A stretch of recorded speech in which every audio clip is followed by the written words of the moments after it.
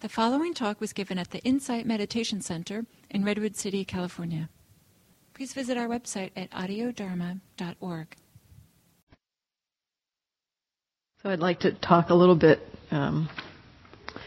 now about the clinging to sense pleasure, the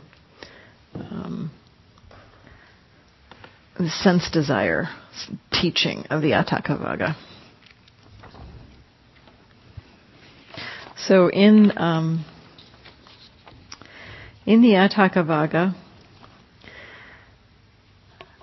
it is very much a teaching on letting go of clinging. Almost every single verse in the Atthaka Vagga has some reference to clinging. So if we just simply look at Sutta 10, that first sutta we read,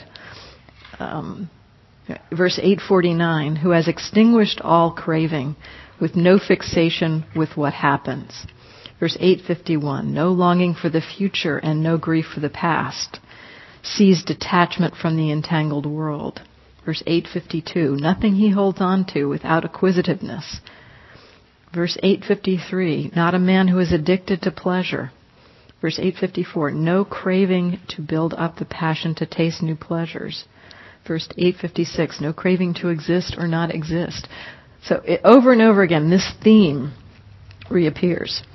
So that's in terms of the description of someone who is liberated. And it also covers what an ordinary person experiences with respect to sense pleasure. So the very first sutta, the Kama Sutta, the sutta on sense pleasure. It's on page 3 of your handout.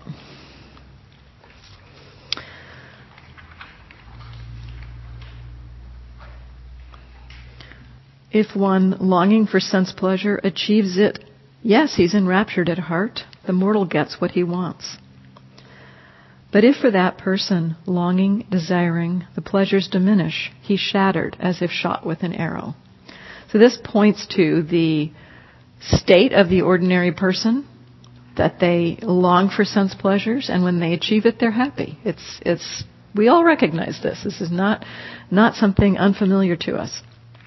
But if for that person the pleasures diminish, he's shattered as if shot by an arrow. So this points to the impermanence of sense pleasure and how we suffer when our sense pleasure goes away.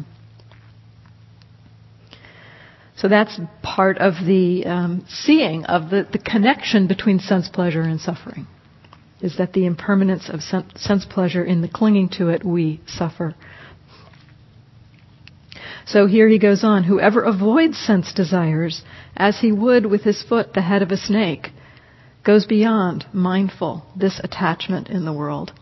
Now here, he's not simply saying, oh, sense pleasures are okay, just don't get attached to them. He's actually suggesting putting yourself, I think somebody even said it earlier, I think Roseanne said it, if you put yourself in the place of sense pleasure, it's hard not to be attached. So he's actually recommending avoiding sense. Well, here the translation is sense desires. Whoever avoids sense desires. So that is the clinging piece, but I don't. In many places in going through these texts, I looked at various translations of particular words. So let me just look and see what how Virato translates that. 768. Sense pleasures. Virato translates this as sense pleasures. That would be an interesting thing to check with someone who knows Pali. Does it actually incorporate the clinging aspect to it, or is it saying avoid the sense pleasures entirely? What is the normal Pali for sense pleasure? Kama is... it says, I've got the Pali here. It says, kame, parivajita. So I'm not sure if there's some, extra piece to it. unfortunately not being a Pali scholar. So here I think he is recommending that we get caught into sense pleasure. A man who is greedy for field, land, gold, cattle, horses, servants, employees, women, relatives, many sensual pleasures, is overpowered with weakness and is trampled by trouble. For pain invades him as water a cracked boat. Again, pointing to the fact that if you have all these accumulations, you have to hold on to them. There's a way in which we want to hold on to them. And that is compared to a cracked boat, so that the leaking in of you can float for a while, but the pain seeps through the cracks. I love the analogies the Buddha uses. They actually are very apropos. One other piece I want to just say as a caveat. Every single translation that I looked at uses he in describing the person. Occasionally one, mostly it's he. It's my understanding that the Pali itself is gender neutral. So we can replace it with she, but I did not take the time to go through and kind of intersperse she with he. So I hope that's okay for everybody. I know that it sometimes gets a little heavy hearing he all the time, particularly if you're a woman.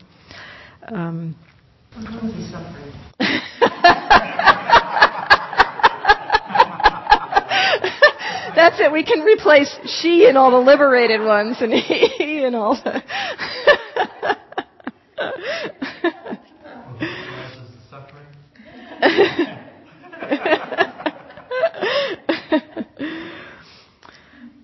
So one, always mindful, should avoid sense desires. Letting them go, he'd cross over the flood, like one having bailed out the boat has reached the far shore. So again, using the analogy of crossing over, and that essentially letting go of sense desire is like repairing the boat. We're no longer seeped in with this suffering. The suffering doesn't seep in anymore. So again, this is very this worldly. Now we'll talk a little bit later about some of the terms in here that like reach the far shore. But again, in general, it's talking about the suffering in this life of craving and going beyond attachment in the world. It goes beyond this attachment in the world. What is it? We want to discuss this, but I'm thinking a lot about how living in this world without kind of avoiding such pleasure, avoiding the material world doesn't look very like a happy place either. I'm thinking about the early certain Christian sects that said no to everything, the Puritans and different people, and it's not sustainable after a while because people don't enjoy it. You know what I mean? So I'm wondering about balance, or like really where the transcendence comes, so that Gil keeps using this phrase where you find a higher happiness or a better happiness or something. His words exactly. But if if you're not in that place, then this other kind of really restricted world where you're saying no to so much that gives people enjoyment in life, it's not sustainable, I don't think. Well, I think, again, there's another teaching that I love on sense pleasure, and it talks about recognizing the gratification, the danger, and the escape from sense pleasure. And that, I think, is really the clearest teaching that the Buddha has on sense pleasure. He acknowledges the gratification that people get from sense pleasure, and that we have to understand that part of it. That actually it's through the understanding of the gratification that we begin to see the danger. It's through the understanding of how we are gratified by getting things that we like that we see the danger in that clinging. So in that teaching, he doesn't recommend skipping over the understanding of the gratification. So, it's possible. I don't know, the Buddha often taught provisional teachings. He taught to an audience. He taught, so the teachings are directed to who he's speaking to. So he gave different teachings to lay people and to bhikkhus at times. So, this teaching, I don't know. I think this is something for us each to explore in our own experience. And if we're finding that we're avoiding sense pleasure through an aversion, that is equally unskillful. So, it's more about understanding sense pleasure. And here it does talk about avoiding. So, this is one of those texts that we have to kind of explore. Yeah, Tony, and then Steve. I see the difference between translating. Oh, why don't we use between translating that as sense pleasures and sensual desires. That is the because difference. Pleasant experience arises right. Unbidden, and so does unpleasant experience. But the desire is something. That's what we're addressing. Exactly. And so it's avoiding the desires. It's like if you've got a gambling addiction, don't go hang out in a casino. Let's see what Norman says. If Gil says he's got the most language, the best language, let's see. This is one. Norman translates it as sense pleasure. Sense pleasure. So, Steve.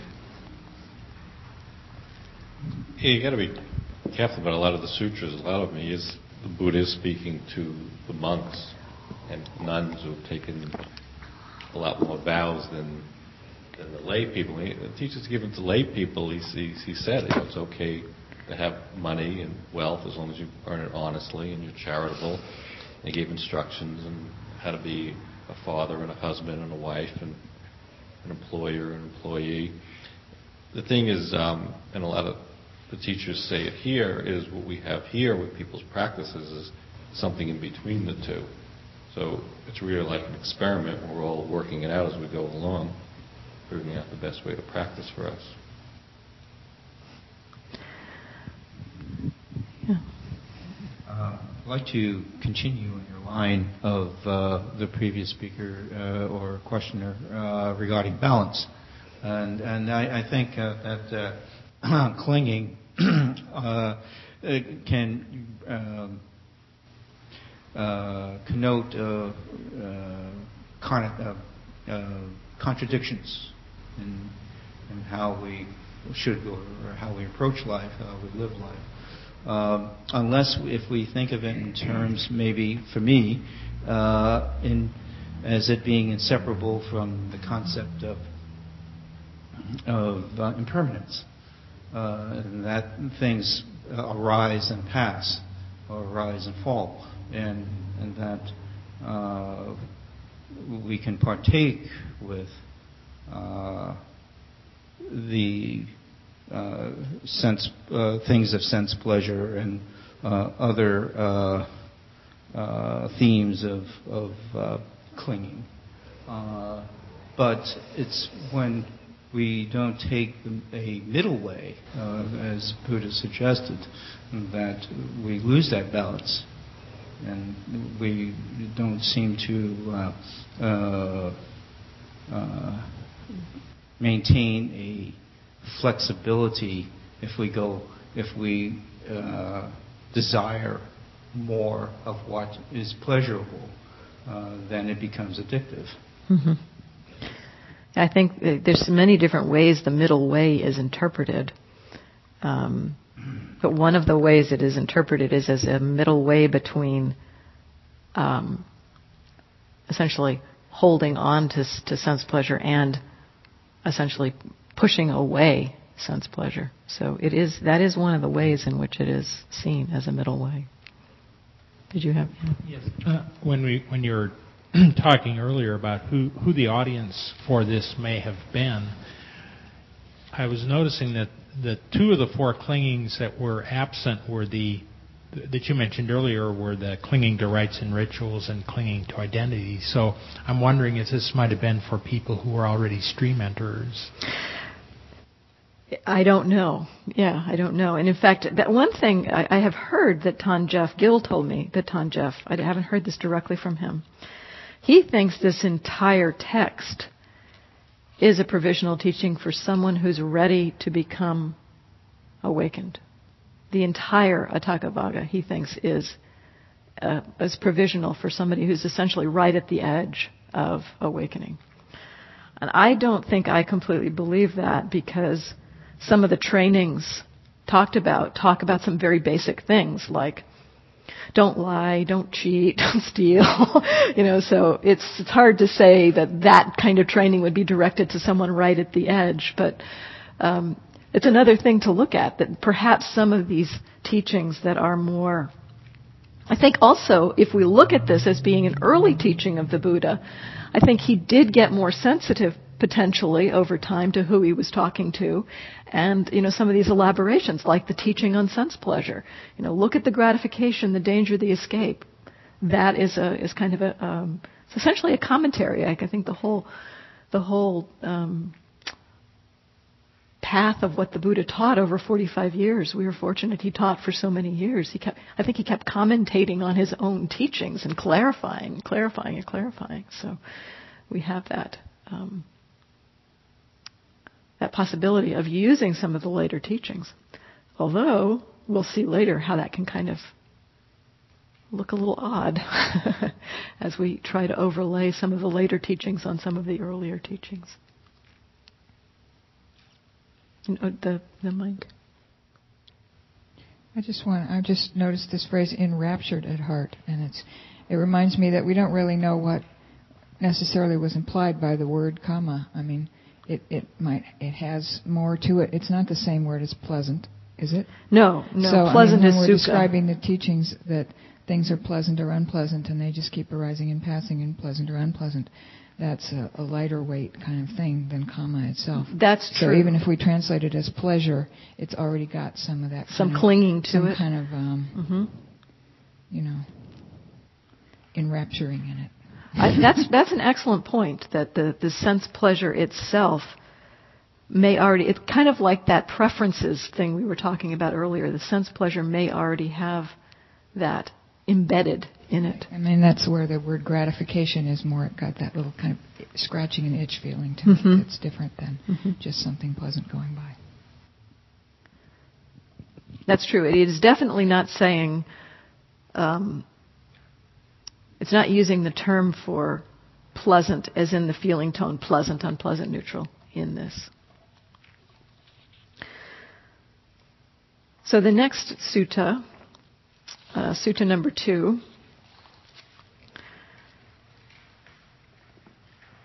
now this one I did a little bit more looking at some of the alternative translations as I went through it.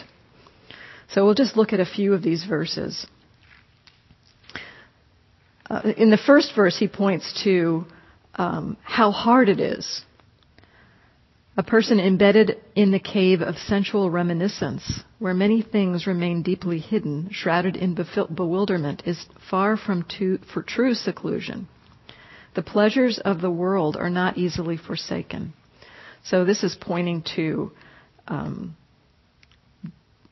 think it's interesting because often we talk about becoming secluded by going off to a cave, and here he's equating the cave with being embedded in the sensual pleasures. So that is again there was the seclusion we talked about earlier. Seclusion amidst sense contact is what the true seclusion is that he's talking about.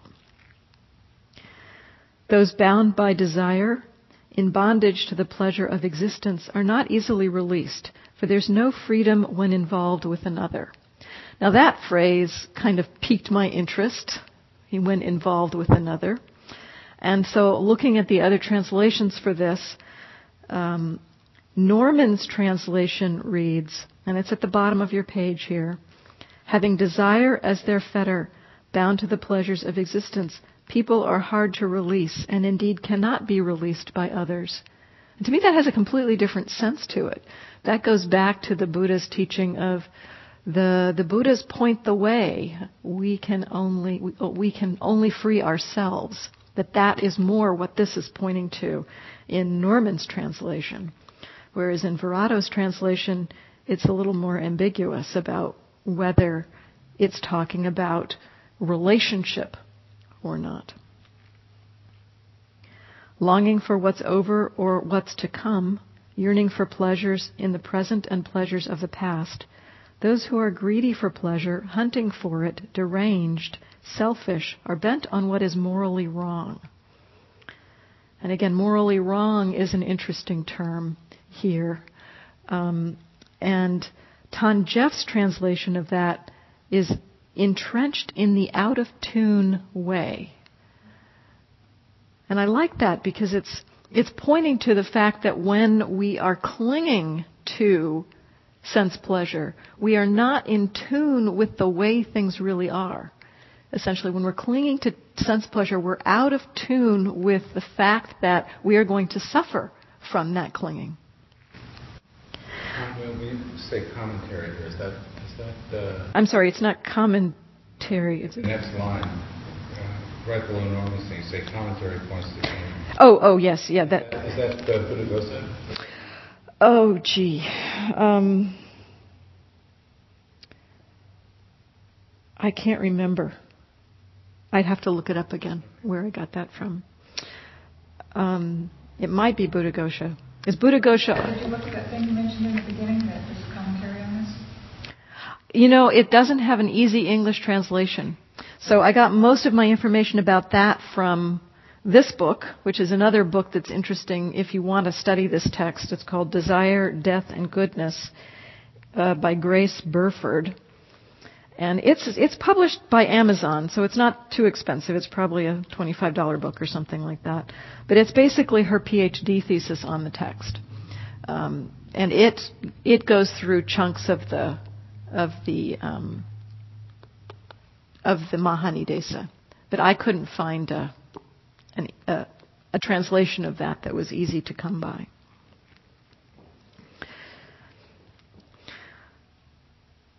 So Norman's translation of that term is have entered upon the wrong road.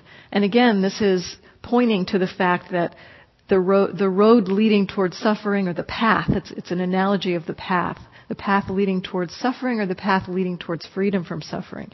That clinging to views is more around what's skillful and unskillful in terms of leading us away from suffering or towards freedom from suffering. So the morally wrong part, I feel like that might be a little strong in a way. You know, it's in terms of if we think of what we usually mean by ethical conduct in the world of killing, stealing, etc., that the clinging to sense pleasure, we can still be moral, we can still have ethical conduct and not kill people, not steal, but we are still on the wrong road. We're still out of tune with the way things truly are. So verse 777. Look at them floundering amidst their cherished possessions, like fish in a dwindling stream. Having watched this, you should live without feelings of ownership. You should free yourself of attachment to life. And again, this is an interesting phrase to look at, attachment to life. How do you interpret attachment Well, I look at the other translations. I wanted to look at the other translations to see how other ways it was translated. And Tan Jeff translates this whole verse as, see them floundering in their sense of mine, like fish in the puddles of a dried up stream, and seeing this live with no mine, not forming attachments to states of becoming. So again, that, and I believe this is more accurate to the Pali, because the Pali for life, I think, the Pali that's being translated is bhava, I believe, which is becoming, existence, and it is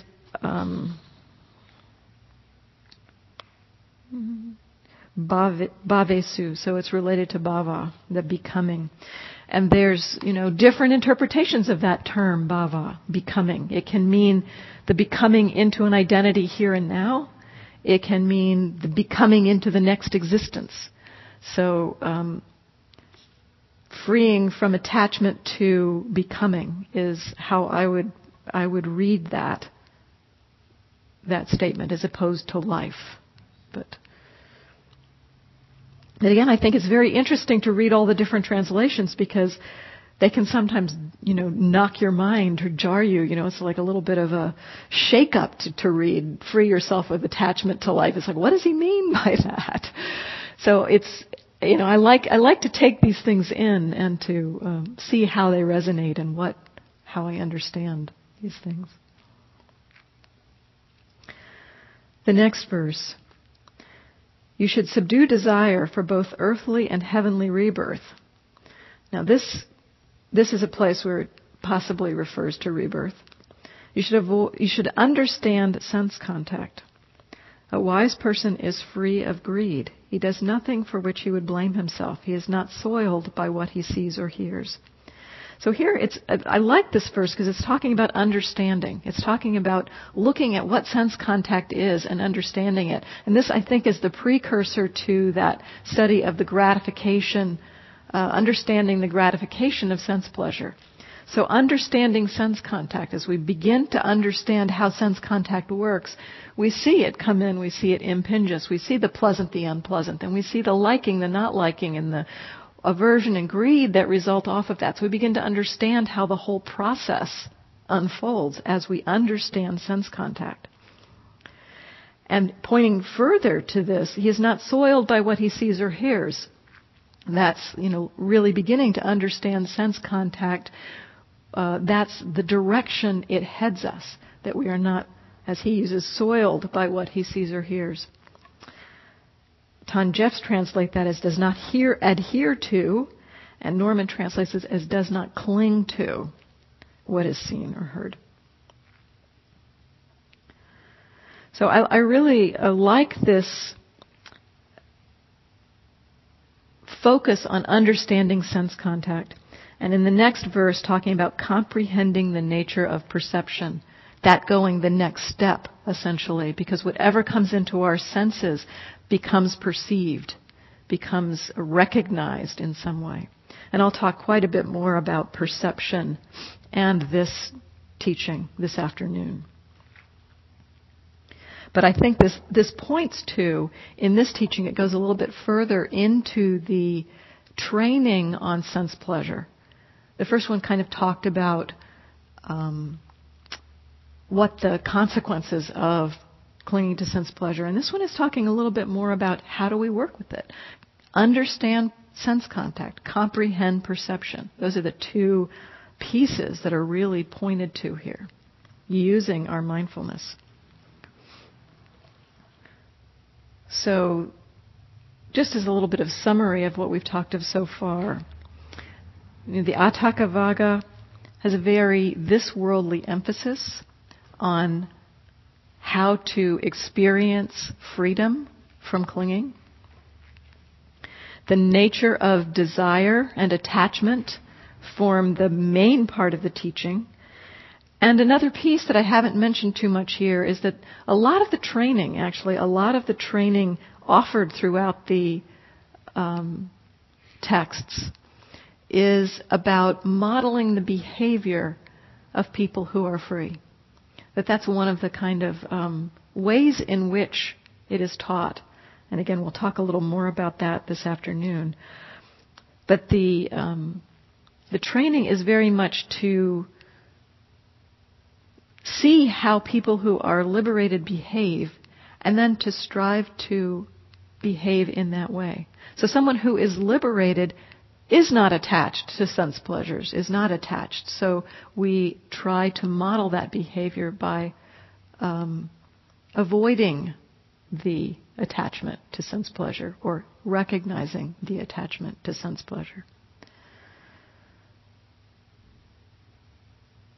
And the implied connection is that by avoiding certain behaviors and cultivating others, it begins to undermine the clinging. It begins to somehow allow us to let go of the clinging and the desire to create attachment.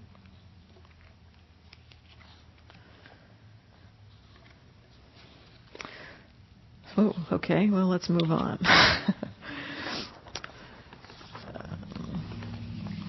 So I'd like to talk a little bit now, go into some of the teaching on views.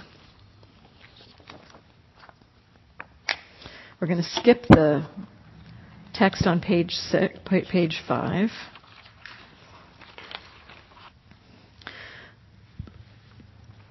So views as a object of clinging are kind of singled out for special treatment in the Atthaka Vagga. And clinging to views is understood to be one of the most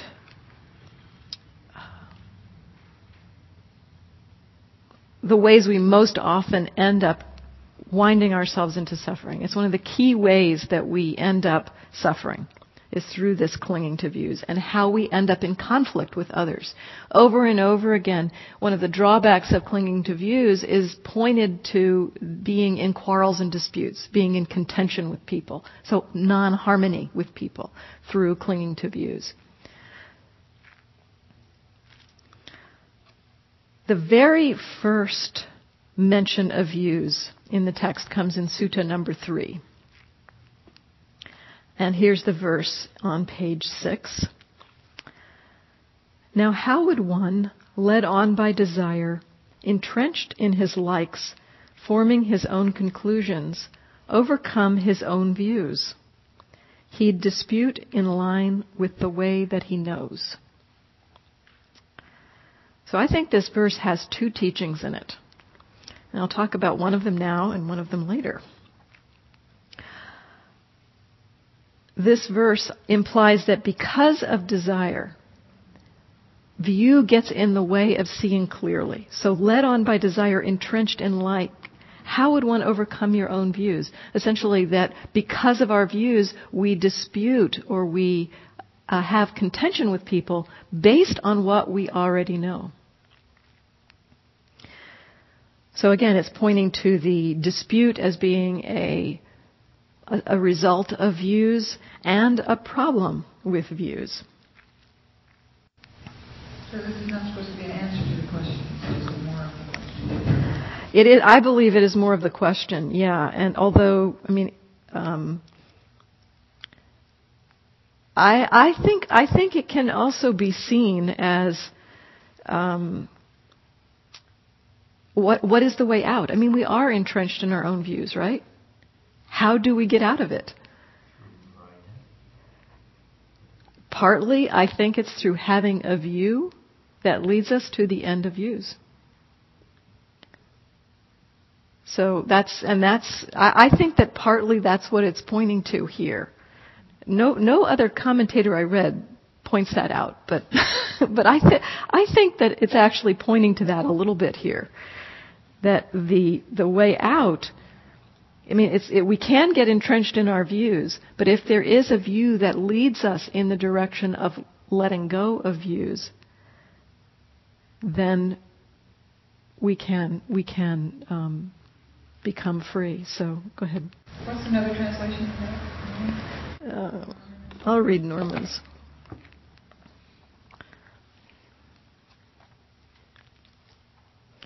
So another translation of that. How could anyone overcome his very own view when he is led on by desire, bent on his own inclination, perfecting these wrong views himself? For as he knows, so would he speak.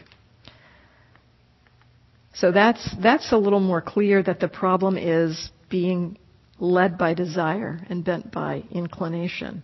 It also has that second. It also sounds like that second part is just restating the problem and not answering the question. Not answering the question how Yes. for yourself, but just more like, how could you do that? You're just going to do that. You're just going to do that, right? That sort of phrase. Right. You say a little bit more about just how you understand views themselves, how they might be different from perceptions, the aggregate. Because we're moving along here as if we all sort of know That's true. what we're talking about. Yeah. The way I understand view, I mean, it has so many different levels to it. And I think it's talking about all the different levels of views, where the most subtle kind of view, I think, is the belief or the view I am.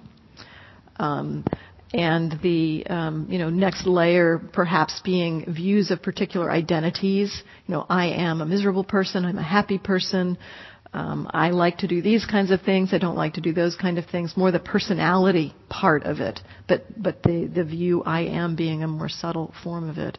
And then any kind of view at all, a view of some kind of thought that such and such is good or such and such is bad, or a belief that something, a perception is a certain thing. I was going to talk about this a little bit later, but I think it's good to bring it in now. So, for instance, I'll give an example from a time on retreat that I saw how a belief or a view could impact my perception. Perception I take to be basically the bare, or the perception is the recognition of something. And perception also has many layers. So, for instance, perception can just simply be form, color, shape for the visual field. That there's gray and brown and square and flat and that kind of thing. And then it can also be chair, rug. That's also perception. I think that could be view in a sense, but I'm thinking more of that as perception. That view begins to come in with more opinions about, like, that's a good chair for sitting, or that's an appropriate kind of carpet, or something like that, where that's more where the view comes in. And how views and perception impact each other or kind of can interweave. And the example from my retreat, I was in a monastery in Burma, pretty near the monastery wall, where the village was right on the other side of the monastery wall. And every evening I heard a squealing sound. I believed that perception came in, and the thing that it got recognized as, perceived as, was a pig. And the squealing, I believed, was due to the fact that these pigs were being slaughtered. I thought that there was a butcher shop on the other side of that wall. So every evening, that belief being there, the pigs being slaughtered, being the view, created a response in my heart when I heard the squealing. It created the sense of compassion for the pigs being slaughtered. One night I was out walking, and I noticed bats flying at sundown, and heard the squealing, and recognized that the squealing I had been hearing was from bats, not from pigs. So the perception had been wrong, and the view that had been formed on that perception was wrong, and it impacted my experience of the squealing. It now became just neutral.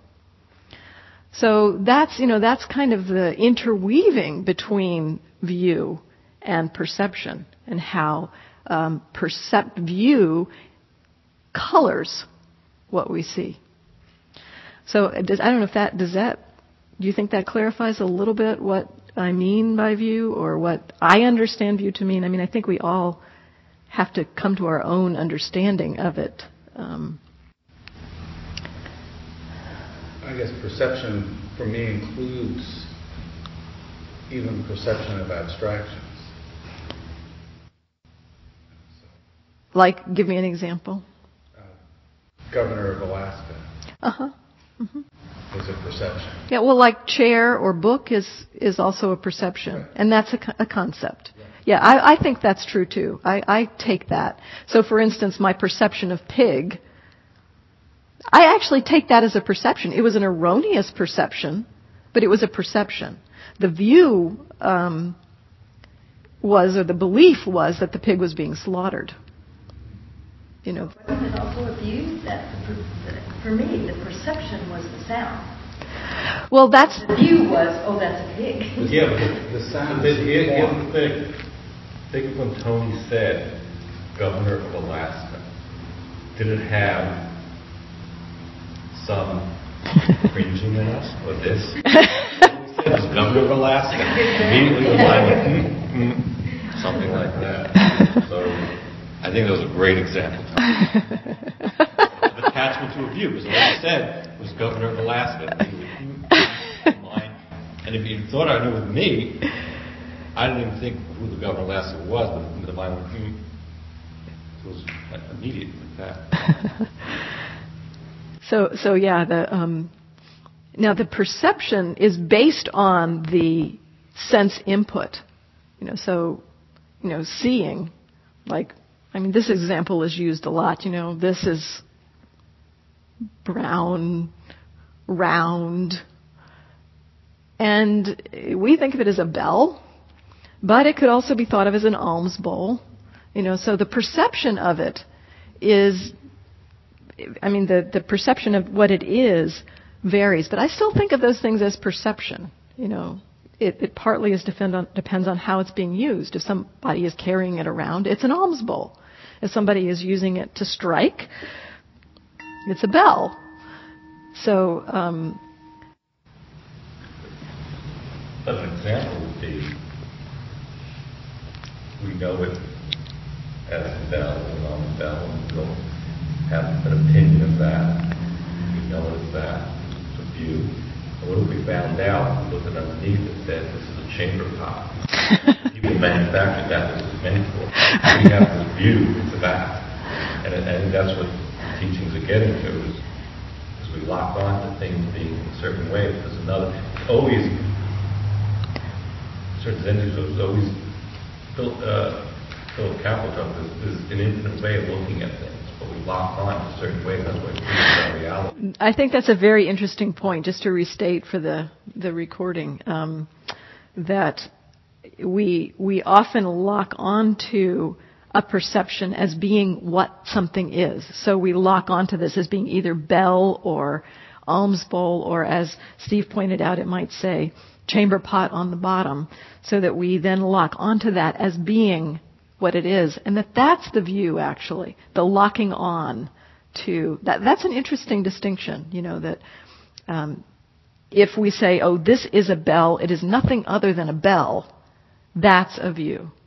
If we say provisionally it's a bell, sometimes it might be a alms bowl or a chamber pot, then it's more how it's being used and perceived at the time. Go ahead, Chris. What? I was just going to say, even more radically, as soon as you say it is, you've kind of gone into view, other than just what. As soon as you assert to yourself, it is. Well, although I think there's probably a range. It's like between perception and view. Yeah, but you have the perception without saying to yourself, it is. It is. Without the follow-on thought, it is. And it's just a thought, anyway. You also have to be careful, because now we're making of the views bad, because attachment to views. We'll go into that in great detail.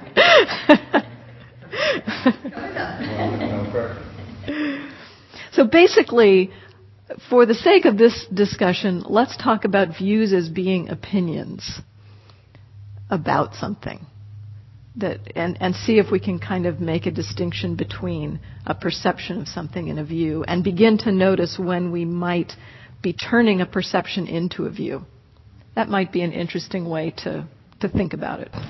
Perceptions can be more neutral.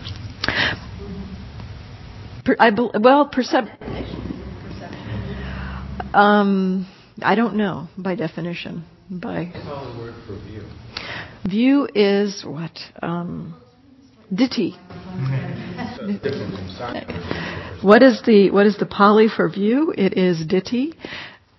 For perception. Perception is sanya, right? So they're different. They're definitely different concepts. But again, the Buddha, I think, often used concepts that could kind of flow into each other. And when talking about the 5 aggregates, what a human was composed of, he called them the aggregates. But the term he used was khanda, which basically means heap or bundle. It's not a technical term. It's not something, it's kind of like, everything's kind of piled in these heaps. And, if it doesn't fit there, then let's put it there. So I don't think he was quite necessarily so rigid as the Abhidhamma became. That I think there may have been a little more fluidity in his understanding. Views on the aggregates of clinging.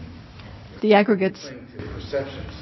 As well as yes. We, as Tony says, that when we cling to the aggregates, perception is one of those aggregates. We can cling to perception as well as clinging to views. That is true. We can cling to feeling. We can cling to perception. We can cling to formations. All of it. But that's the whole thing.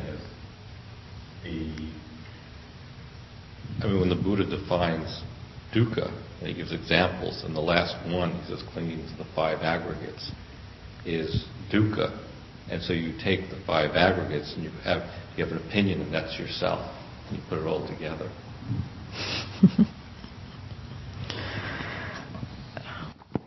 So the drawbacks to clinging to views are described by what's happens to somebody who clings to views. Again, very much in this world. So, looking at these verses on page 6, dependent on what is seen, heard, cognized upon moral conduct and religious practices, a person shows contempt for others. Abiding by his fixed opinions and pleased with himself, he says, "My opponent's a fool. He is no expert." So the drawback being a kind of contentiousness with people. And I also think that what it's showing is how we can recognize in ourselves when we are clinging to views. If we are in contention with people, if we're in some kind of quarrel with people, there's a clinging to a view. It's kind of like warning. This is where we know we're clinging to views. If there's a contention with people, we're clinging to views, and that's shown over and over again. Upon whatever basis he regards his opponent a fool is the same upon which he regards himself an expert. To the extent to which he rates himself an expert, he despises anyone else who makes the same claim. In his own overrested opinion, he is perfected. Drunk with pride, he supposes he is fully accomplished. In his mind, he consecrates both himself and his opinions as perfected. So these being some of the drawbacks of clinging to views. And again, it's, in some ways, what he's saying here goes against at least our culture. I don't know if it went against his own culture, but having strong views and being able to state who you are and what you believe in and state it with clarity, that is valued in our culture. And I think in some ways it was valued in the Buddhist time. At least they talk about having these debates over Dharma points, and that the person who's clearest in their description is the one who is right. I don't know exactly how it went, but I think also in the Buddhist day there was that kind of valuing of knowing what you knew and being able to state it and in this last one here, the 847. For one free of passion towards perception, there are no ties. For one released through wisdom, there are no illusions. Those attached to perception and views roam the world offending people. So here he puts the two together in a sentence. And I like that, roam the world offending people. And again... where's the other... okay. Related to what you were saying about having a strong view being valued in our culture, I've heard Gil say that it's fine to have a view and to state it clearly. You can have a real lively debate with someone, and then let go. Yeah. That it's not that it's bad to have that clear view, but again, as we've been saying, the clinging to it. Yes. So you can have it and state it, and then let go. And that's one of the very interesting explorations of views in this text, and we'll get into just that kind of exploration. So here's a description of the perspective of someone who has the respect from the perspective of liberation, the relationship to views. And this is where it gets a little more interesting. One who is pure has no preconceived view about anything in the world. Having abandoned delusion and pride, he remains without attachment. Therefore, by what view would he go? So here it says that someone who is liberated has no views. Has no views. That's pretty strong. One who is attached argues over religious teaching. But how and about what can you argue with one who is without attachment? There is nothing that he either takes up or throws off. He is indeed free of every view in the world. Again, no view. Someone who is liberated, no view. Abandoning what he takes up, free of any basis of attachment, he does not rely even upon knowledge. And this is one of those places where knowledge is seen as kind of, earlier I talked about knowledge being something that is held up as valuable. Does not rely even on knowledge here. Amongst those in dispute, he does not take sides. He does not revert to any grasping of opinions whatsoever. Now here, in this translation, it at least goes to grasping of opinions. Let's see what Norman says. Abandoning what has been taken up and not taking it up again, he would not depend even upon knowledge. He indeed does not follow any faction among those who would hold different views. He does not believe any view at all. So these are some challenging teachings. And the question, one of the questions that comes up here is this teaching of no views, somebody who's liberated has no views, does this mean that someone who is on the path holds no views? And I'll just leave that out there for now. So, as with the sense desire teaching, one of the main recommendations in the Atthaka Vagga is to avoid the behaviors that would manifest if you were attached to views, quarrels and disputes in particular. Over and over again, he recommends staying out of quarrels and disputes. Now, that's a behavioral thing. That's something that we can engage in behaviorally. Now, another point here that maybe touches a little bit on what Birgit was saying is that it does not appear that the issue is whether the views are true or false. It's the clinging to them. And some of the teachings clearly state that it's not the views that are the problem, it is the clinging to them that is the problem. And I think that's probably more the answer in the training part of it. And that as we move on to actually letting go of all clinging, perhaps we would end up in a state of having no views, but that essentially the teaching is also pretty much around not clinging to views. In the very first verse of Sutta 5, which is on page 7, the first half of that, verse 796, which is essentially the first half of that.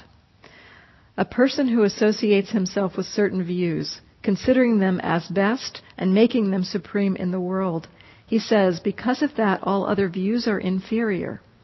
Therefore, he is not free from contention with others. So in this statement, I think it does point to the fact that it doesn't matter whether the view is true or false. If you're holding on to it and evaluating other views as inferior, that is the problem. You're not free from contention if you're clinging to even a true view. Any thoughts or comments on? Yeah. Doesn't this get into the issue of how to relate to the raft? Because isn't it a view that what you just said about views? Yes. I'll talk more about that too, very shortly. And actually, maybe I'll just move on to that now. And not go through all of Sutta 5 in detail. But I'll just give a little overview of Sutta 5 as opposed to going through it in detail. The way I look at Sutta 5, I think it's a very interesting sutta because it seems to go from someone who is attached to views, and then it talks a little bit about, in the first two verses, describe an ordinary person with respect to views. The second two describe a little bit of a training. How does one work with views? Don't depend on what's seen, heard, cognized, or on ritual observances. Don't present yourself as equal to. The next two views could be training or could describe someone who is already liberated. And the last two clearly to me describe someone who is already liberated. So to me it kind of follows the progression of someone's attachment to views through this sutta. So you might want to kind of look through it yourself. But since we only have 45 minutes, let's just move on. Yeah, pick the mic. This is reminding me of Zen teachings on emptiness, like whatever that means. In what way? Well, I'm not exactly clear on what I mean by that, except for that that there's sort of an ultimate emptiness to everything, and this form and emptiness is kind of like interchangeable movement between the two. But does that mean anything to anybody? I'm not seeing how you're connecting this teaching on no views and clinging to views to that. So I'm not completely clear on what you're saying, how it's connected.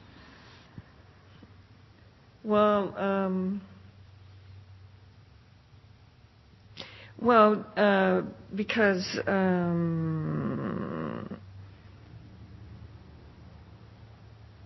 I'm not able to articulate it right now. It's about how views are essentially empty, I guess. Is what I'm saying. Okay, yeah, Yes. Yes.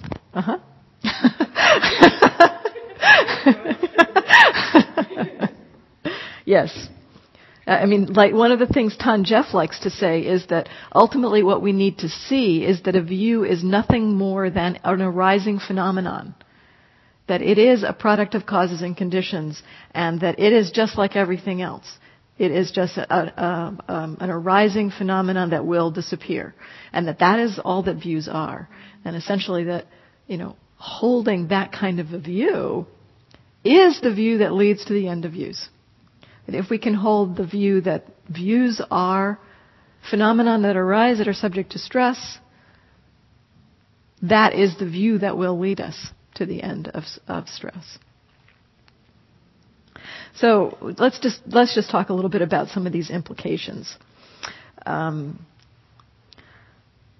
I've mentioned a little bit earlier that the teaching that one who is free, that one who's already liberated, does not cling to any views whatsoever, or perhaps does not even have views, brings up the question of views, the reliance on views to actually attain liberation. Now, does the Atthaka Vagga actually teach or proclaim that the path includes not holding any view at all? Some say yes, that it is that radical of a teaching. And essentially, to some extent, the Mahayana teachings follow this kind of path. You know, there are some Mahayana teachings that proclaim the Buddha never taught anything. He didn't teach anything. That essentially they are falling down so strongly on the side of no view being the path as well as the result. So I do not believe that it is that strong in my read of this. Now Grace Burford thinks it is that strong. She actually argues that it is that strong of a teaching, but then she comes to the conclusion that it's a useless teaching. You know, that if a path is one that has no views, then how does one even follow it? How does one do anything with that? So she ends up backing off and saying, well, maybe it could be a provisional thing that we hold certain views for a while and then we move on. But she feels that actually compromises the radical notion of these teachings. But I don't actually think that it is teaching that. One of the ways in which Tanjev, again, recommended reading this text that I followed, I mentioned earlier, that to look at where it's speaking about someone who's liberated and someone who is on the path to liberation. As far as I can tell, all but one that I can read, all but one of the suttas that describe someone who has no views are talking about someone who is already liberated, or someone who has not clinging to views, either has no views or is not clinging to views. That person is already liberated. And the one verse that is questionable to me is in that Sutta number 5, where it's kind of in the transition place between the training and the person who is free from views. And I think it's a little ambiguous there, but it could be read as, again, describing someone who is already liberated. So you might want to make your own evaluation of the text on these lines and see what you think. Does this teaching actually teach that someone who is in training holds no views at all? How would you distinguish between holding a view and believing a view and clinging to it? I guess the way I would distinguish it, I'm holding a view might be to use it, but not necessarily to essentially, if you have the view that we have to let go of all views ultimately, then we know that we have to let go of that view too. I mean, it's kind of inherent in that we have to let go of that view too. So that would be holding the view. Believing a view would mean this is right, nothing else is. I mean, believing that view is right, nothing else is right. As opposed to, and Joseph often speaks about the usefulness of teaching, the skillful means. Holding something as a skillful means versus believing it. And I would look at the belief as being the clinging. And believing and clinging, I think, may go together. Although perhaps belief could be a little bit less than clinging.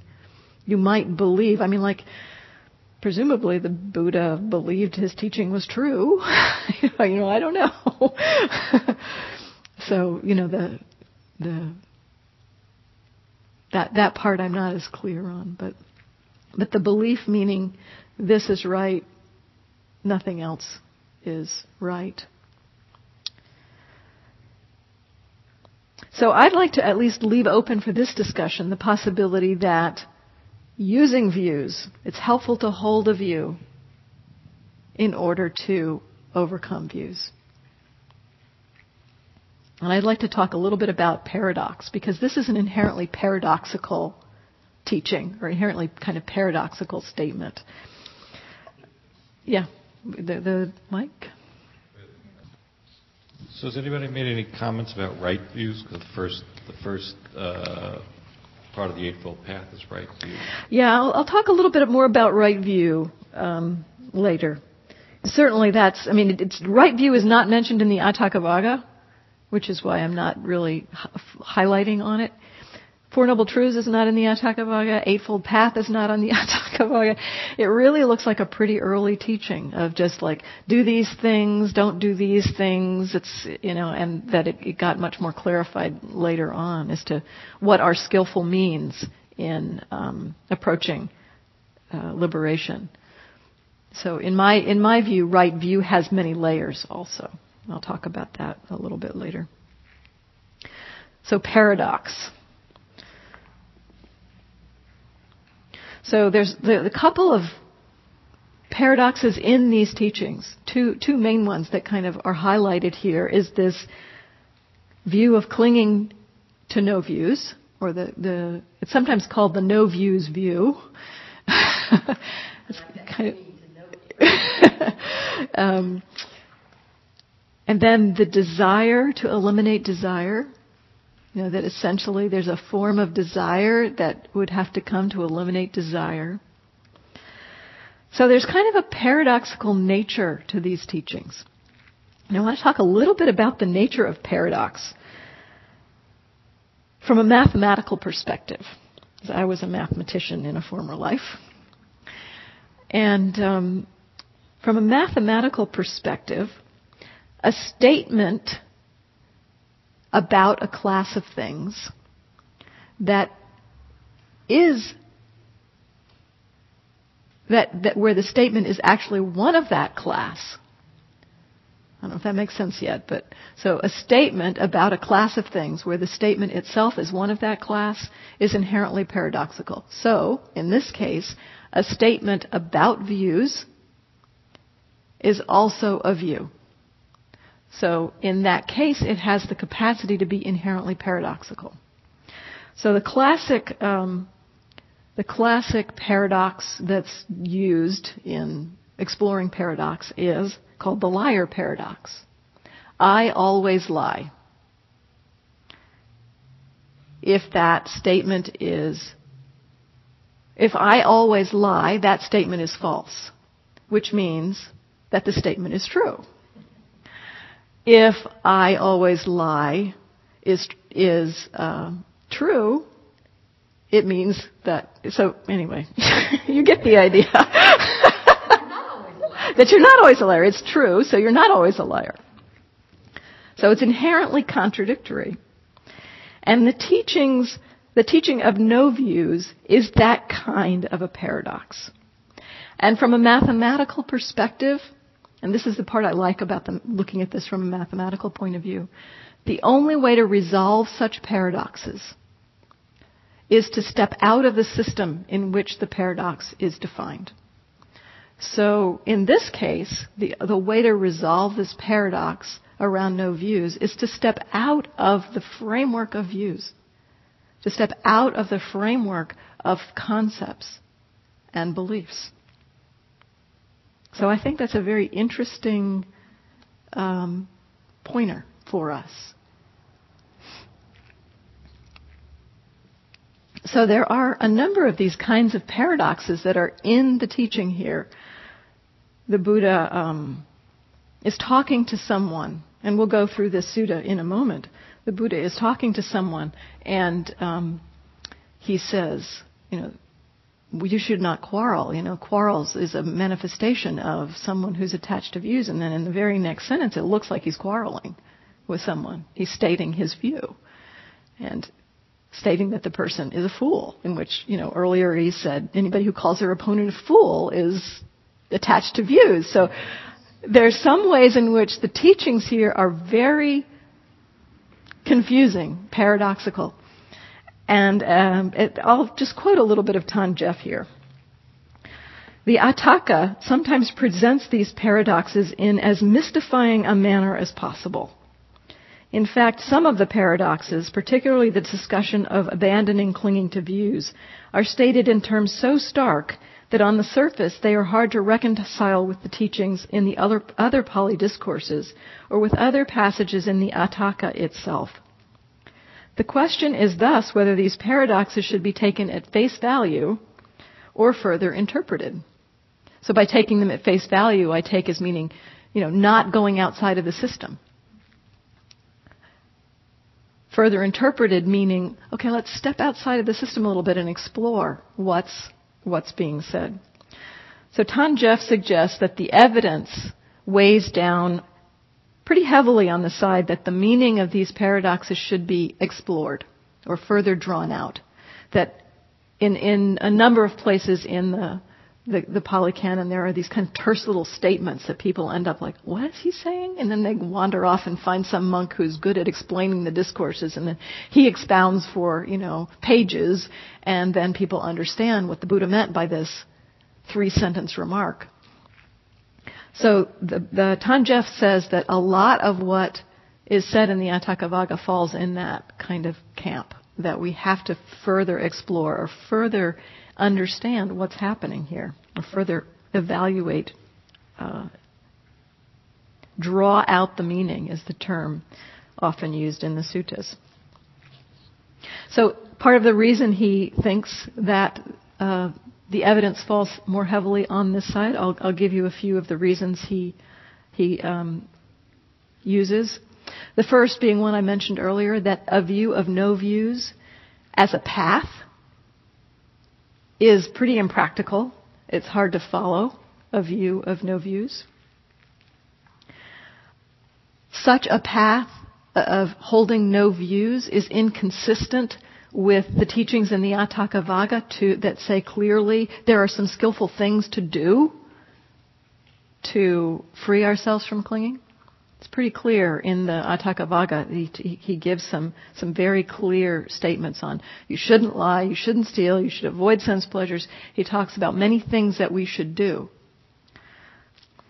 So the text as a whole makes more sense if the paradoxes around not clinging to views are explored for meanings that aren't quite so obvious on the surface. And the early Buddhist tradition itself saw the text in this way.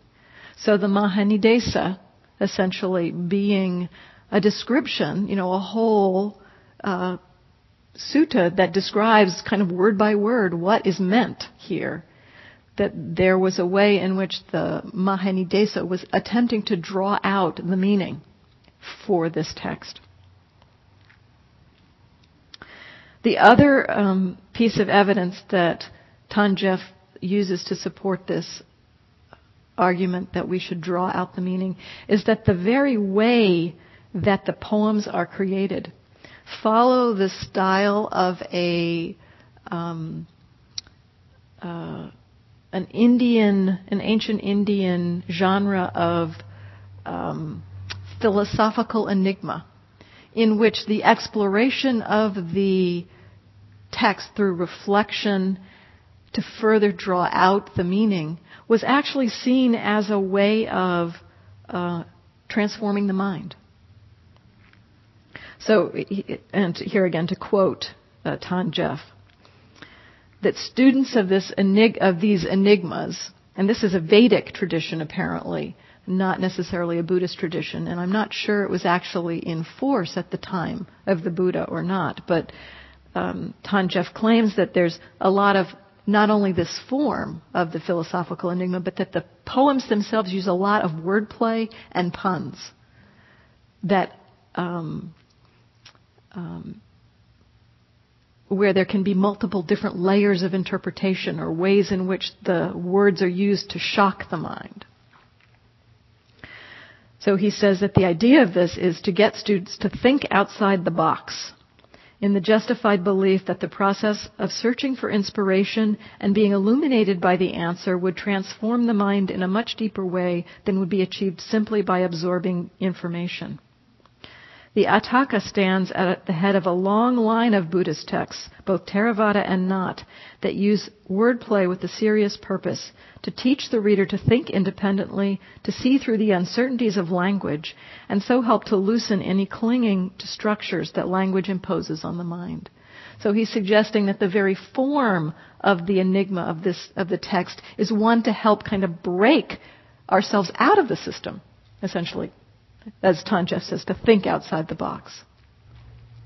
So in a way, it's kind of a koan practice. I look at it as like, this is an early kind of koan practice. So are there any thoughts or comments here at this point? Okay.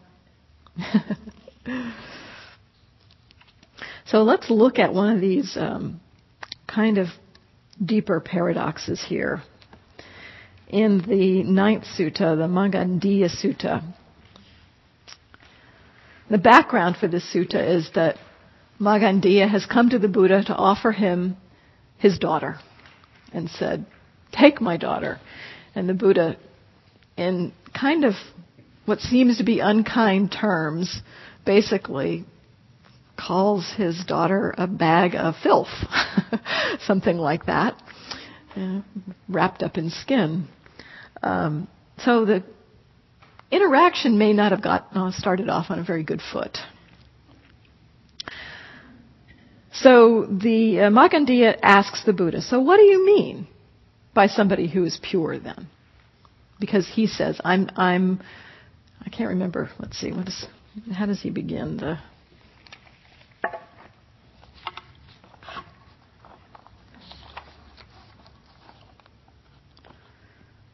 So Magandiya says, if you do not want this jewel, then what views, precepts, practices, livelihood, and rebirth do you proclaim?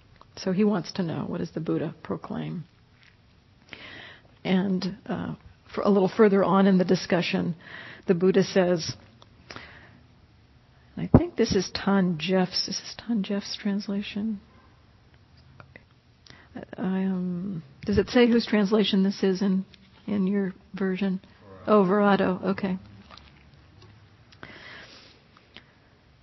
So we'll explore a couple translations. So the Buddha says, one is not called pure because of one's views, learning, knowledge, or precepts and practices, nor because of one's lack of views, learning, knowledge, or precepts and practices. But by letting these go, not grasping at them, at peace, emancipated, one no longer hungers for existence. So this is kind of paradoxical. He says it's not because of views, it's not because of lack of views, it's not because of learning or lack of learning. And Magandiya points this out. He says, if one is not called pure because of one's views, learning, knowledge, or precepts or practices, nor because of one's lack of views, learning, knowledge, or precepts or practices, it seems to me this Dhamma is confused. For some realize purity because of their views. The Buddha responds, asking questions that are based on an opinion, bewildered by what you are attached to, you cannot apprehend the simplest notion of what I am talking about. Therefore, you think this Dhamma is confused. Now, there are ways in which people have interpreted this to basically the Buddha saying, well, he's calling Magandiya a fool. You can't apprehend what I'm talking about. I ran this by Gil, and he says, I don't know, it sounds like the Buddha's being pretty reasonable here. He's just stating what he sees. So there are different opinions on how to see this particular teaching. But let's go back to that first verse, which is really where Magandiya got confused and where we could potentially get confused, and look at what it means. One is not called pure because of one's views, nor because of one's lack of views. What does that mean? Tanjev really highlights this in his translation. He has extensive notes on this particular verse. And he says that there's a difference in the Pali between the first set of words and the second set of words, a difference in the case that's used for those nouns. Where in the first set, the first half of it, one is not called pure because of one's, views, learning, knowledge, precepts, or practices, that is put in the instrumental case, which has the sense of by means of or because of. But Tanjef also claims it has an idiomatic meaning in terms of. The second half of the sentence, for lack of view, lack of knowledge, etc., are in the ablative case, which again carries the meaning because of or from. So there's a way in which they sound very similar. But Tanjef points to the idiomatic meaning of in terms of in the first part to say that we don't describe purity in terms of views, learning, knowledge. And yet we can't attain purity without them. So that begins to point to this using views, learning, knowledge, but not attaching to them, not that essentially that ultimately the purity is in the letting go of all things, as I talked about at the very beginning. That to become purified, we can't add views, add knowledge. We have to let go of everything. And yet, there's a way in which we can use views, learning, knowledge, in order to let go of them. Does that make sense? Are you following the logic of Tanjef's argument? How about if I use an analogy? Because there's another analogy in the suttas that kind of relates to this, and Tanjef even claims that the whole sutta on the relay chariots could be used as a commentary to this sutta, or this verse even. It could be used as a commentary to this verse. So the relay chariots analogy is the analogy is someone gets from point A to point B by means of a series of relays. So there's a chariot, he embarks on the first chariot, and then at a certain staging point he gets off that chariot and gets on to the next one. And so on and so forth. He goes on, getting off a chariot and onto the next, and off a chariot and onto the next, and off a chariot and onto the next. And so he arrives at his end destination having come by means of this last chariot. Let's see if I can find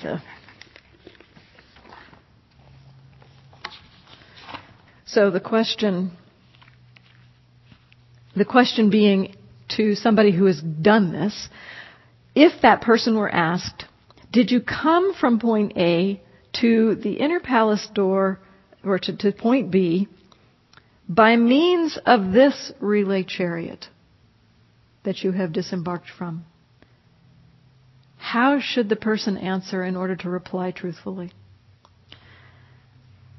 And he says, well, in order to reply truthfully, he should say, well, at point A, I got on relay chariot 1, and then I got off, and then I got on relay chariot 2, and then I got off, and then I got on 3, and got off. And so I did not arrive here completely by means of this one chariot. There have been a series of stages that have been gone through to get there. So that's a kind of a similar point that in order to get to freedom, there are some pieces that we need to use, but we have to let go at each stage to get to the next, to the next, to the next. Another analogy Tanjef likes to use that I think is very helpful is a way to clarify the difference between the means to get to a goal and the goal. So, for instance, he says the path to get to the Grand Canyon is not the Grand Canyon. And yet you go to the Grand Canyon by means of the path. But you don't confuse the Grand Canyon with the path. So that the knowledge, the learning, the precepts and practices, the result is not defined in terms of those. That is perhaps the means, which is what the last part of that sentence states that it's not because of the lack of these. You need to use these things to get to the goal. So you need to walk on the path in order to get to the Grand Canyon. But once you're at the Grand Canyon, the path is kind of irrelevant in some ways. Just a question. I think it's kind of fashionable these days in several different situations, contexts, to speak of, the journey is the same as the goal. I mean, that's really a popular idea. My wife, yes. for example, has used that one on me. And and yet it sounds like right here, maybe that's certainly needs some unpacking. I think it needs some unpacking for sure, because there are ways in which the Atthaka Vagga does teach behave like a person who is free as part of the path. So essentially, if you want to be peaceful, behave peacefully. If you want to be free of anger, don't quarrel with people. So there is a way in which the path models the result.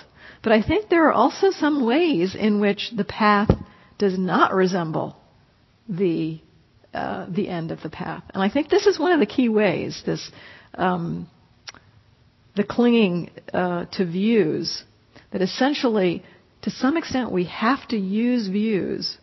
I think in order to make sense of this teaching, to some extent we have to use views in order to walk the path. That it doesn't make sense unless we hold some kind of view that certain things are skillful, certain things are unskillful. This being one of the first parts of right view. What's skillful and what's unskillful. Yeah. I feel like I've been living through a live example of this the last few minutes, because I keep having these opinions coming up, things I want to say, and then you just say them, and it's just as well I didn't say them, but, all these kind of ways I want to chip into the conversation. But because I have the overall view that, I shouldn't be kind of all hung up on my own opinions, I'm not doing that, but it's a little uncomfortable. So I'm just sitting here having the view that it's good to just watch how uncomfortable it is to want to, be smart and say things. And so I'm just sitting here with that discomfort, and I've done this before, and I know that the discomfort is interesting and it subsides, and that after a while it's, the tendency to do that gets less over time. So I feel like this is an example of, working with views through a view. Mm-hmm. But it's not my understanding of what liberation would be, that I wouldn't be so much agitation and clinging and desire to say things. But that the path to it is through this view of not. Obviously, I lost this battle, but anyway. Well, I think that actually you point to something else that's really beautiful. You just reminded me of that I think a lot of the path does have to do with feeling this agitation, and that isn't what we would think about as being the result. And yet it's a huge part of the path. That's where you see the danger. Yeah. But I think, too, we confuse at times. We get this misunderstanding that, if I'm mindful of it, it means it won't feel agitating anymore. So therefore, if I'm feeling agitated, I'm doing something wrong. We also have that view a lot. And, I think a lot of it is just being with the agitation and seeing that we can't let go. It's like, we don't know how to let go sometimes. Steve, use the mic. That's an interesting point, because one thing I've learned with my, 20 years of practice or so, is the thing that always causes me to get stuck is having some view on what practice is. Well, I'll talk a little bit more about this later on, that, how we begin to unwind these things, as we go. I think of it as layers, that we start with the outermost layers of clinging, and then we begin to see what are the things that are contributing to that clinging, some of them being views. And then we drop into a deeper level, and then we find out we're clinging at that level too, and what are the views that are holding me together here? So it does. I think when we see the suffering around something, or when we begin to see the contentiousness It's like, okay, what is it? If I'm suffering, there's clinging somewhere. What is it? So it becomes the pathway. The observation of suffering becomes the pathway. Anything else? Steve. Jim.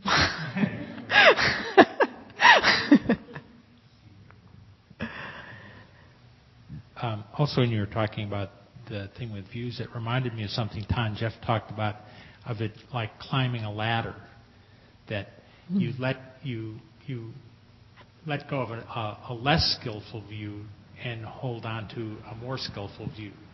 And then as you go up the ladder, you're continually grabbing something that's going to be more skillful and letting go of something that's less skillful. So it's not like you start going up the ladder and then you just let go and fall to the ground, but that it requires a progression of going to increasingly more skillful views until you reach the point where you can let go of all views. I think that's right. I think that's a beautiful analogy. It's very, very visceral.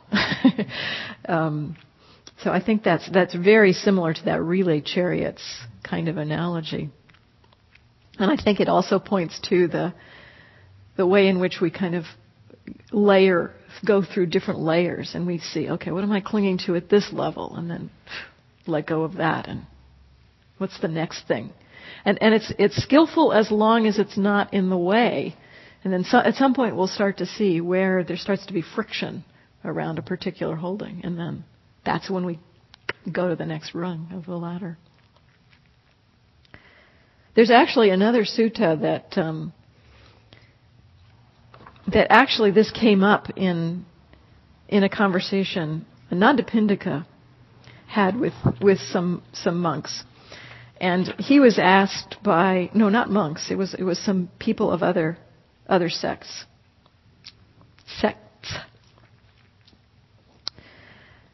And they came to him and said, Tell us what views the Buddha has. And Anandapindika replies, well, I don't know entirely what views the Buddha has. I like that response. So tell us what views you have. And Anandapindika says, well, if you tell me what views you have, then I'll tell you what views I have. So they went off and telling him, I've got the view, the cosmos is finite, the cosmos is infinite, the cosmos is not eternal. This is the view I have, nothing,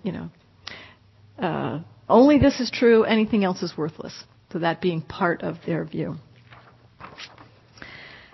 When he heard this, Anandapindika said, as for the Venerable One who says the cosmos is eternal, only this is true, anything else is worthless, his view arises from his own inappropriate attention or independence on the words of another. Now this view has been brought into being. It is fabricated, willed, dependently originated. Whatever has been brought into being is fabricated, willed, dependently originated. That is inconstant. Whatever is inconstant is stress. Thus, the Venerable One adheres to that very stress, submits to that very stress. So here he's talking about very much that views are a part of this, mental formation. It is something that's fabricated, something that comes into being through our minds. And by holding on to that, you're holding on to something that's inconstant, subject to disappearance, and that itself is stress. It's suffering to hold on to something that is subject to disappearance. So then the wanderer, he disputed all of the claims of the wanderers in this fashion. And they come back to him and said, okay, well now we've told you what our views are, you tell us what your view is. And Anandapindika says, whatever has been brought into being is fabricated, willed, dependently originated, that is inconstant. Whatever is inconstant is stress. Whatever is stress is not me, is not what I am, is not myself. This is the sort of view I have. And they say, well, you too adhere to that very view. You too cling to that very stress. And he said, well, whatever's been brought into being is fabricated, etc. Whatever is stress is not me, is not what I am, is not myself. Having seen this well with right discernment, I discern the higher escape from it as it is actually present. So this is clearly describing using a view to overcome views. clearly describing the view or one of the views that can be used on the path to let go of views. That is Anguttara Nikaya 1093, the Ditti Sutta, the Views Sutta. So I like that one. Which?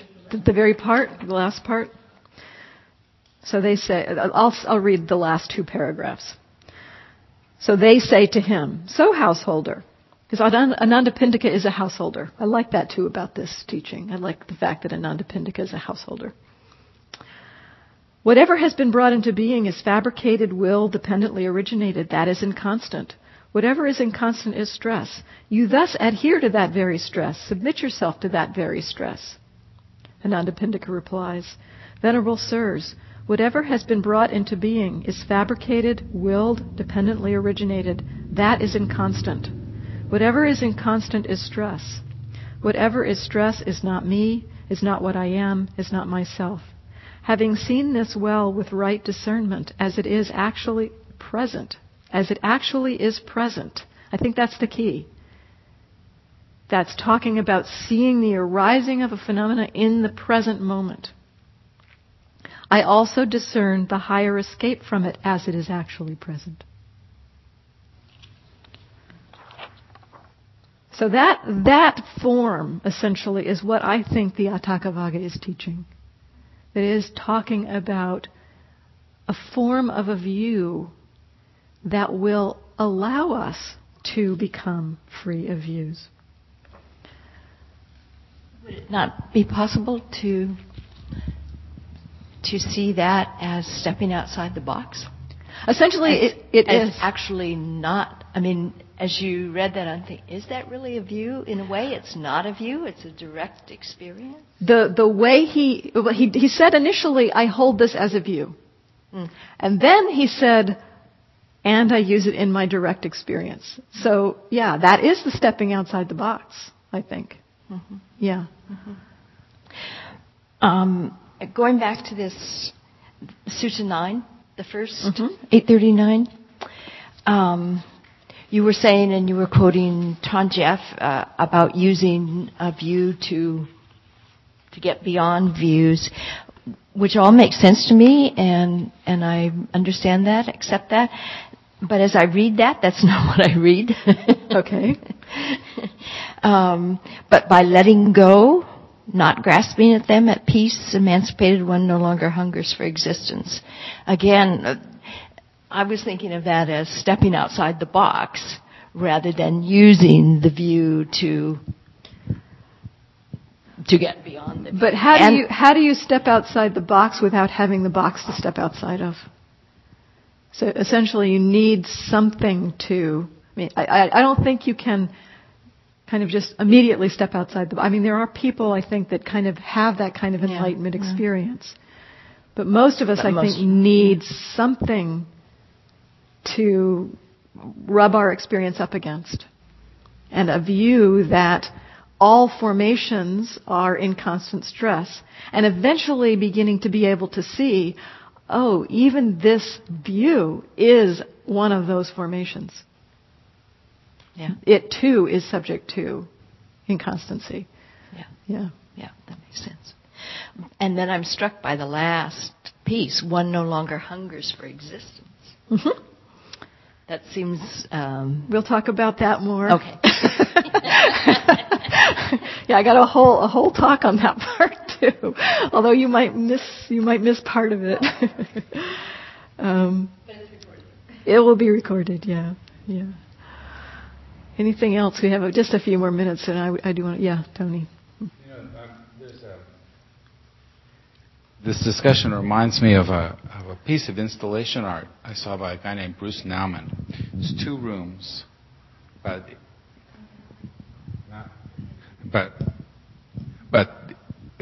10 feet cubes, each with a door in the side, connected to each other. The second one connected to the first by the door. You walk in, and in the middle of the first room is a pedestal with instructions, and the instructions are: imagine yourself in the second room. And then the second instruction is, go into the second room and assume the position take the place you imagined yourself to be. And when you go in the second room, it's just totally different from whatever you imagined it to be. But what we're doing is looking for an instruction about how to get someplace without instructions. Yes, and where we can't imagine. That's right. Where we're going to be. That's right. Yeah, that's beautiful. I love that. Where was that? That was. Was it a piece of installation art that he did? But where did you see it? I haven't seen it. I just Oh, heard you've heard about it. of I see. Yeah. That sounds cool. Well, we can break for lunch. I'm hungry, so why don't we have some lunch? We'll come back at 1:30.